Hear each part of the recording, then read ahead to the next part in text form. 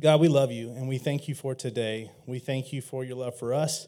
We thank you for a chance just to gather as people, as friends, as strangers, but all of us coming underneath your care, Lord, and underneath your will and your love for us, God. And Lord, we thank you that we see the greatest picture of your love, Lord, that you sent your son, Jesus. And Lord, today, I pray that as we come to your word and as we reflect and think on and prayerfully consider, Lord, that we would marvel just at the reality of the incarnation. Lord, where you came, you took on flesh, you came into our need, you met us where we were so that we could be saved, so that we could know hope, so that we could know the purpose and that which we were created for. So we give you these next few moments, God, through the midst of just all that is today and all that is this season. Let our hearts and minds be still now to hear from you. Lord, we thank you that your word does not return void, so we give all to you in this time. In Jesus' name, amen. Amen.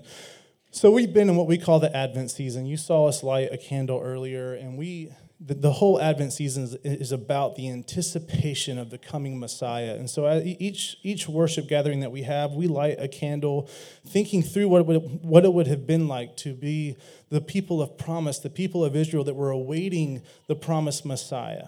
And as they saw, and as we get closer to that day, that anticipation growing, and we light the candles just as a symbol of just as the candles add light into the room, is again the visual representation of the fact that we are coming to the day that we celebrate the entry of life and light into our world in Jesus Christ. So we've been working through that. This year we've been focusing on what we've been calling Messiah songs. They were songs that different people throughout the New Testament sang in response to the news of the promised Messiah, whether it was that he was coming or whether it was that he has come. And so first we looked at Mary's song that she sang after seeing her Aunt Elizabeth and the promises that were made. And she had been given a promise through Gideon, and so she was in awe of the promise that was made and was seeking out to understand and to trust. And then she saw that the promise was kept. And then we also saw that there was a promise that will still be kept when all things are restored. And then we looked at Zechariah, John the Baptist's father, and we saw in him the work of preparing the way and for the Messiah, both in the world and personally in us. And with that, we saw that the work of that, the work to preparing and to finding peace is to personally repent and believe that Jesus is Lord. And then after that, participating and lovingly and boldly calling the world to repentance and belief that Jesus is Lord.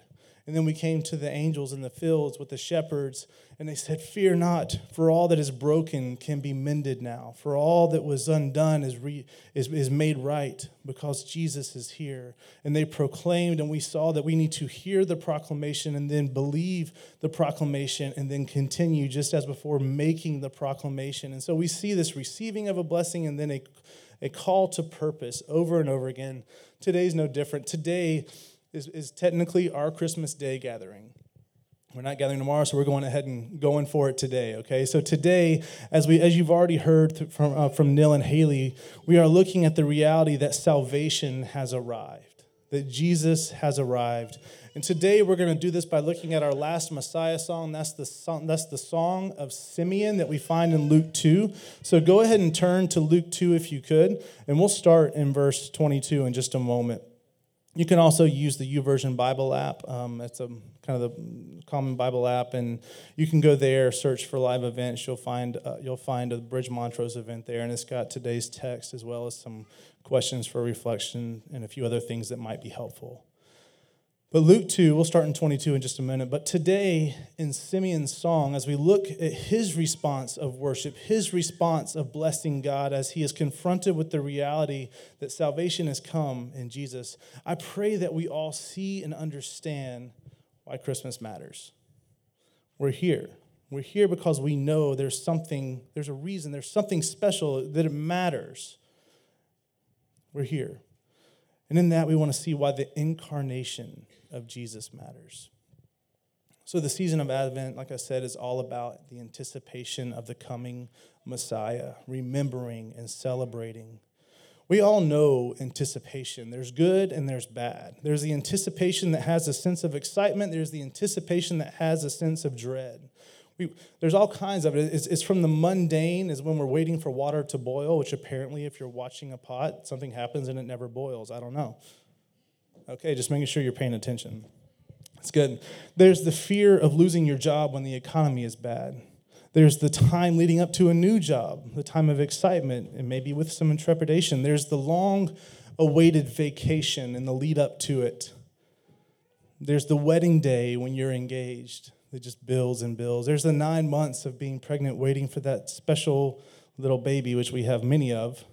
And all senses of anticipation, some good, some bad, some with dread, some with excitement. All these have a sense of anticipation, some greater than others. The fearful anticipation comes from the possibility of things going from better to worse. The joyful anticipation comes from the possibility of things going from bad to good or worse to better. So we know that the greater sense of payoff in our anticipation,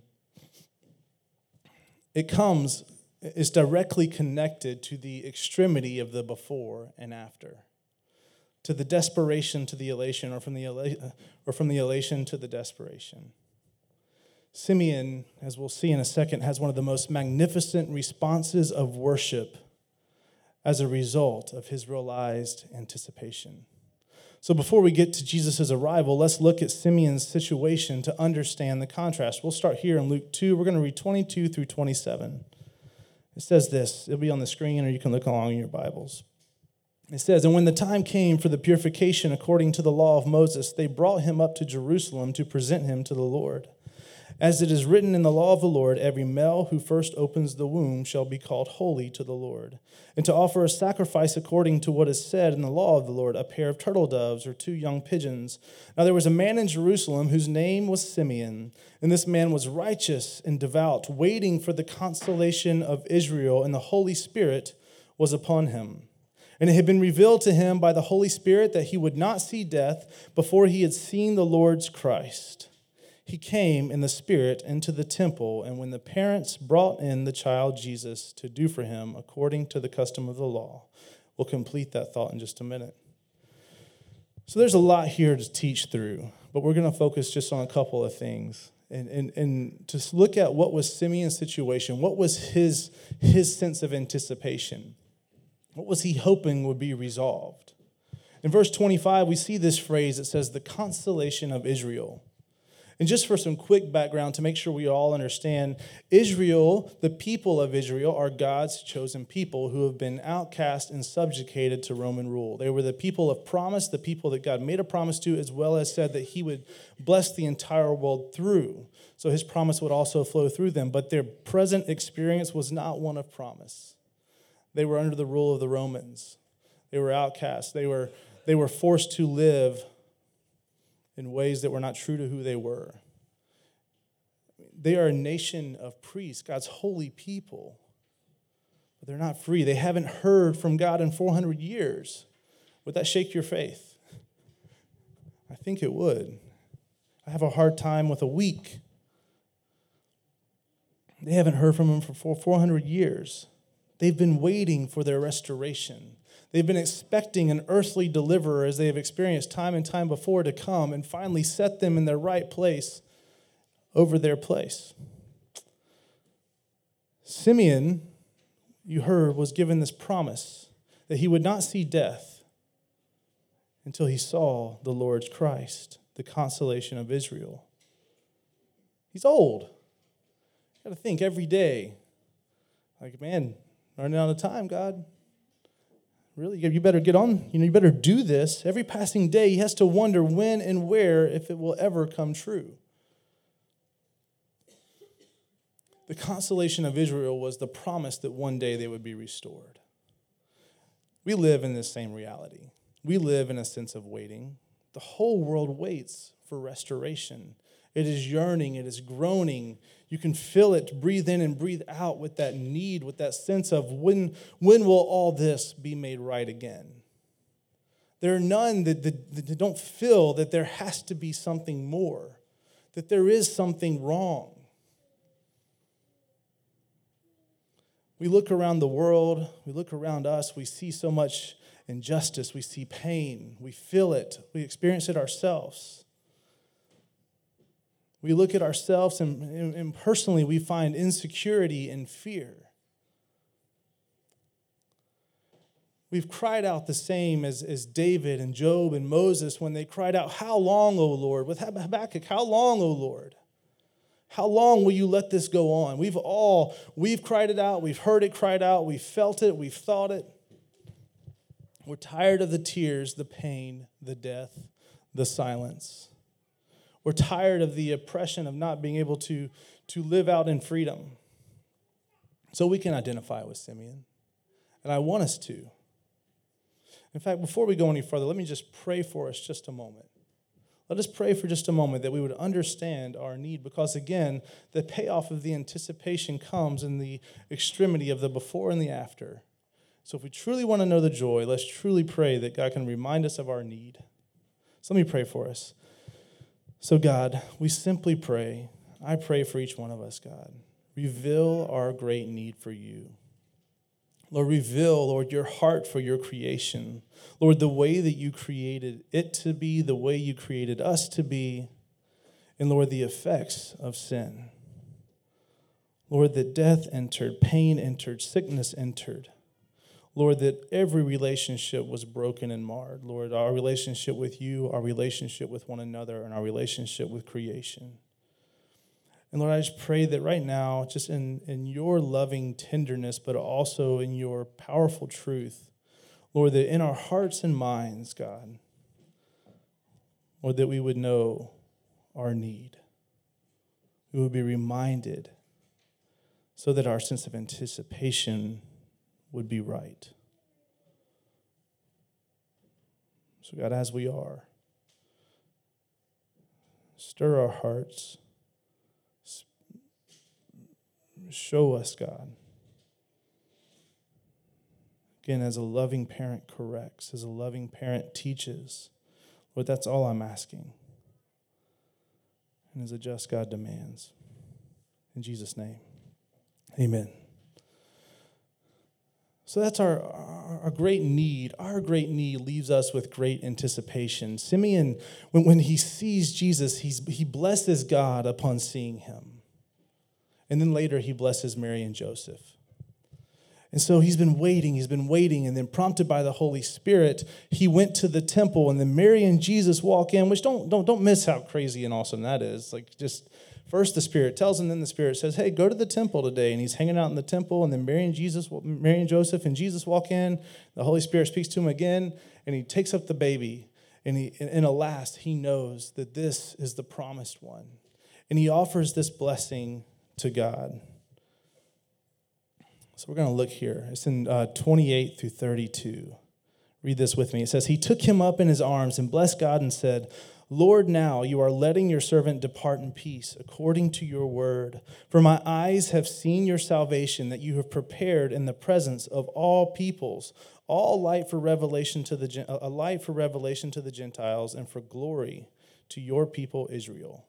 So here is the glorious truth of Christmas. Here is why we're all here today. We are here for this glorious truth. This is what we call the incarnation of Jesus. Maybe that word's familiar, maybe it's not, but it's the truth that God took on flesh and came to us.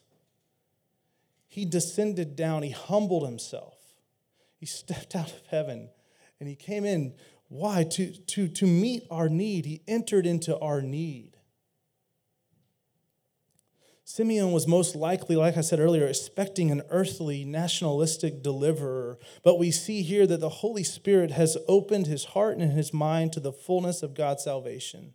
Here we see the utter completeness of God's work, and that it is revealed to Simeon that because of Jesus, the saving work, the setting of all things right, is not just for the people of Israel, but is for all peoples. It says it right there in verse 31, that you have prepared in the presence of all peoples.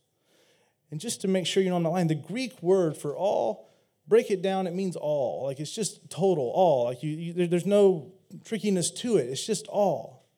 And then the revelation to the Gentile, and you got to see at this time, there's only two kinds of people, especially in this context.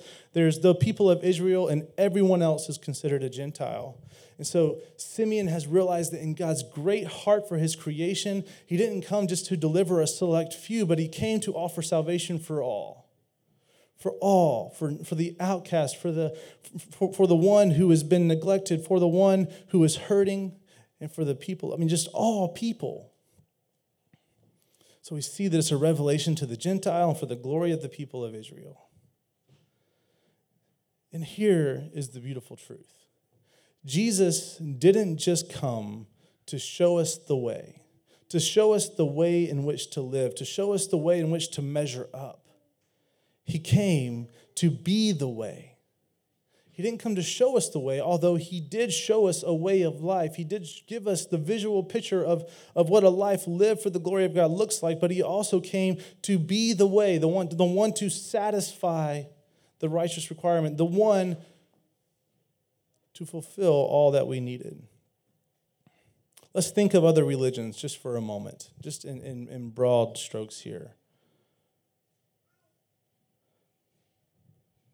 If you look at any other religion that has a deity, that God did not come down to make a way.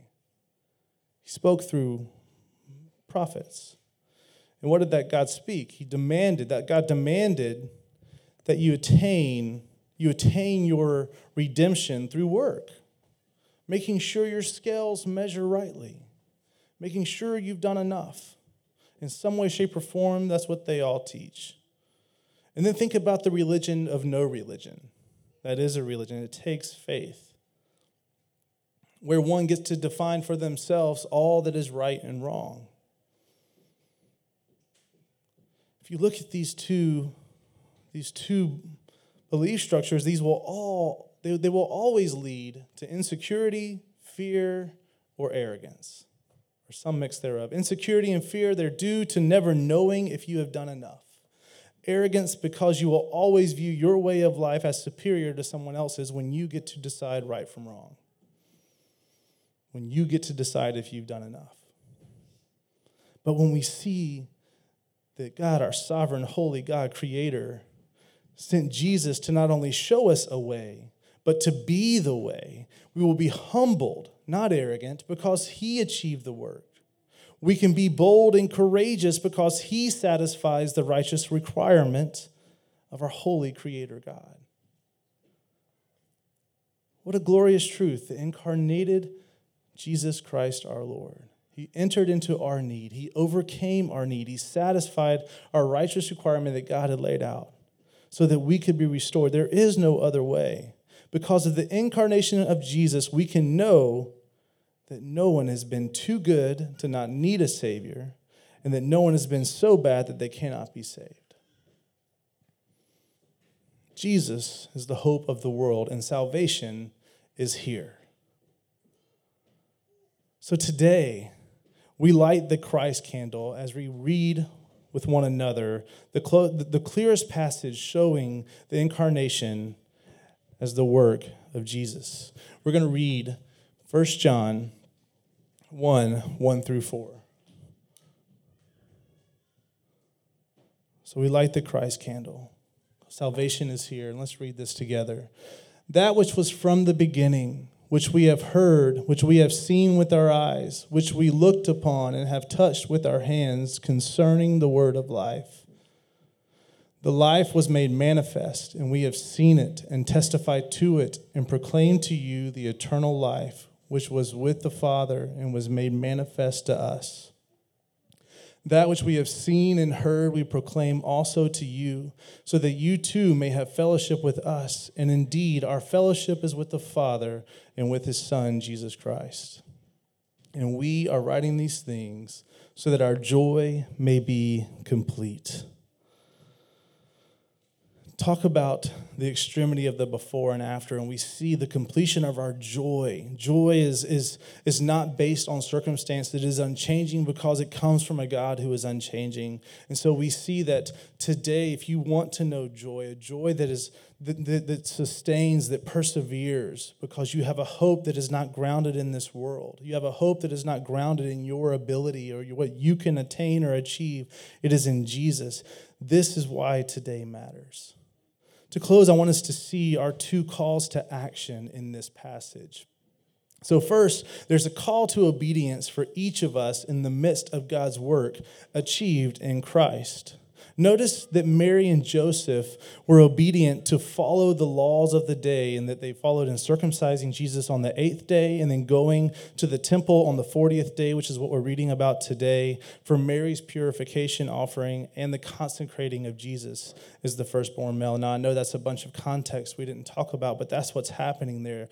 That they're acting in obedience. Notice that Simeon followed the prompting of the Holy Spirit.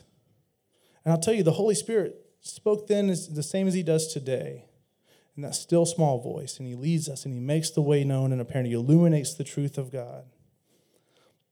It is because of their obedience that they were where they were to experience the glorious blessing of God. So we see first just a call to simple and bold obedience. So we need to be a people of and in the Word of God. He gave it to reveal his character and to reveal his will for our lives, to show us how to live out as the set-apart ones. So we must be a people of the Word and in the Word of God. We must be a people of prayer and that dependency, saying, God, I need you. Make my will conform to yours as we pray. And then, again, a people knowing that he has given the Holy Spirit, the same power that we're reading through here that flows all the way through Jesus' life to his death and resurrection. The same power that achieved all these things is the same power that is in us because God has given himself and the Holy Spirit to each of us. So we must listen, allow the Holy Spirit to do the work of illuminating God's truth and of aligning our wills with God's and aiming our lives towards Godward things. And then we have to listen all along the way. So maybe you've heard this a few times, maybe not, but we live in this already not yet tension. The promised Messiah has come, but he will come again. The first time he came taking on our weakness as a baby in human flesh, denying his power so that he could come in as a worthy Savior, as one who can empathize, as one who has gone through all that we've gone through. The second time he comes in strength and victory to restore all things once and for all. We are to live in this world in a way that proclaims the reality that God is the holy and sovereign ruler of all creation, and that all of creation is yearning to be restored unto him in Christ. With this assurance of hope today, hope is not uncertain. When we use hope the wrong way all the time. We say, man, I hope that happens. Like when we're talking about like just going to a baseball game. And I hope we get to go to a baseball game. There is uncertainty. When Scripture speaks of our hope in Christ, it is a hope with absolute certainty because it is sealed by him. And so we want to live in such a way that shows that we have this hope, this assurance of present promise revealed and made known and experienced, but then also that we have a future hope. A hope of eternity, a hope of a purpose that does not end, where we get to worship and glorify God with our lives today and forever, and we can call others into that as well.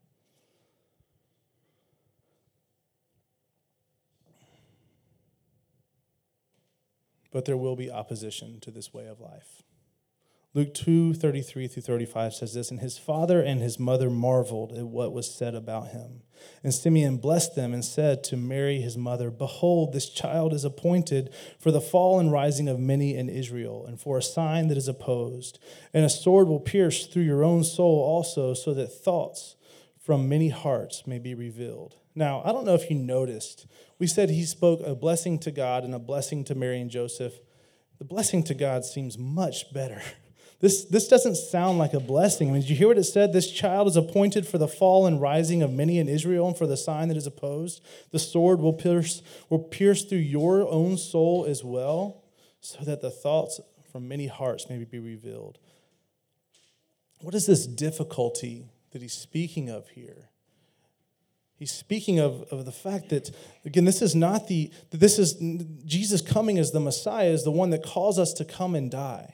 The one that calls us to surrender and lay down our lives. The one that says that it is not by your works but by mine. And it's amazing. That should be a great comfort, but yet we want control. The world is no different then. It is a message that is opposed for Mary very personally. Mary and Joseph, they would watch their son die on a cross after great torture.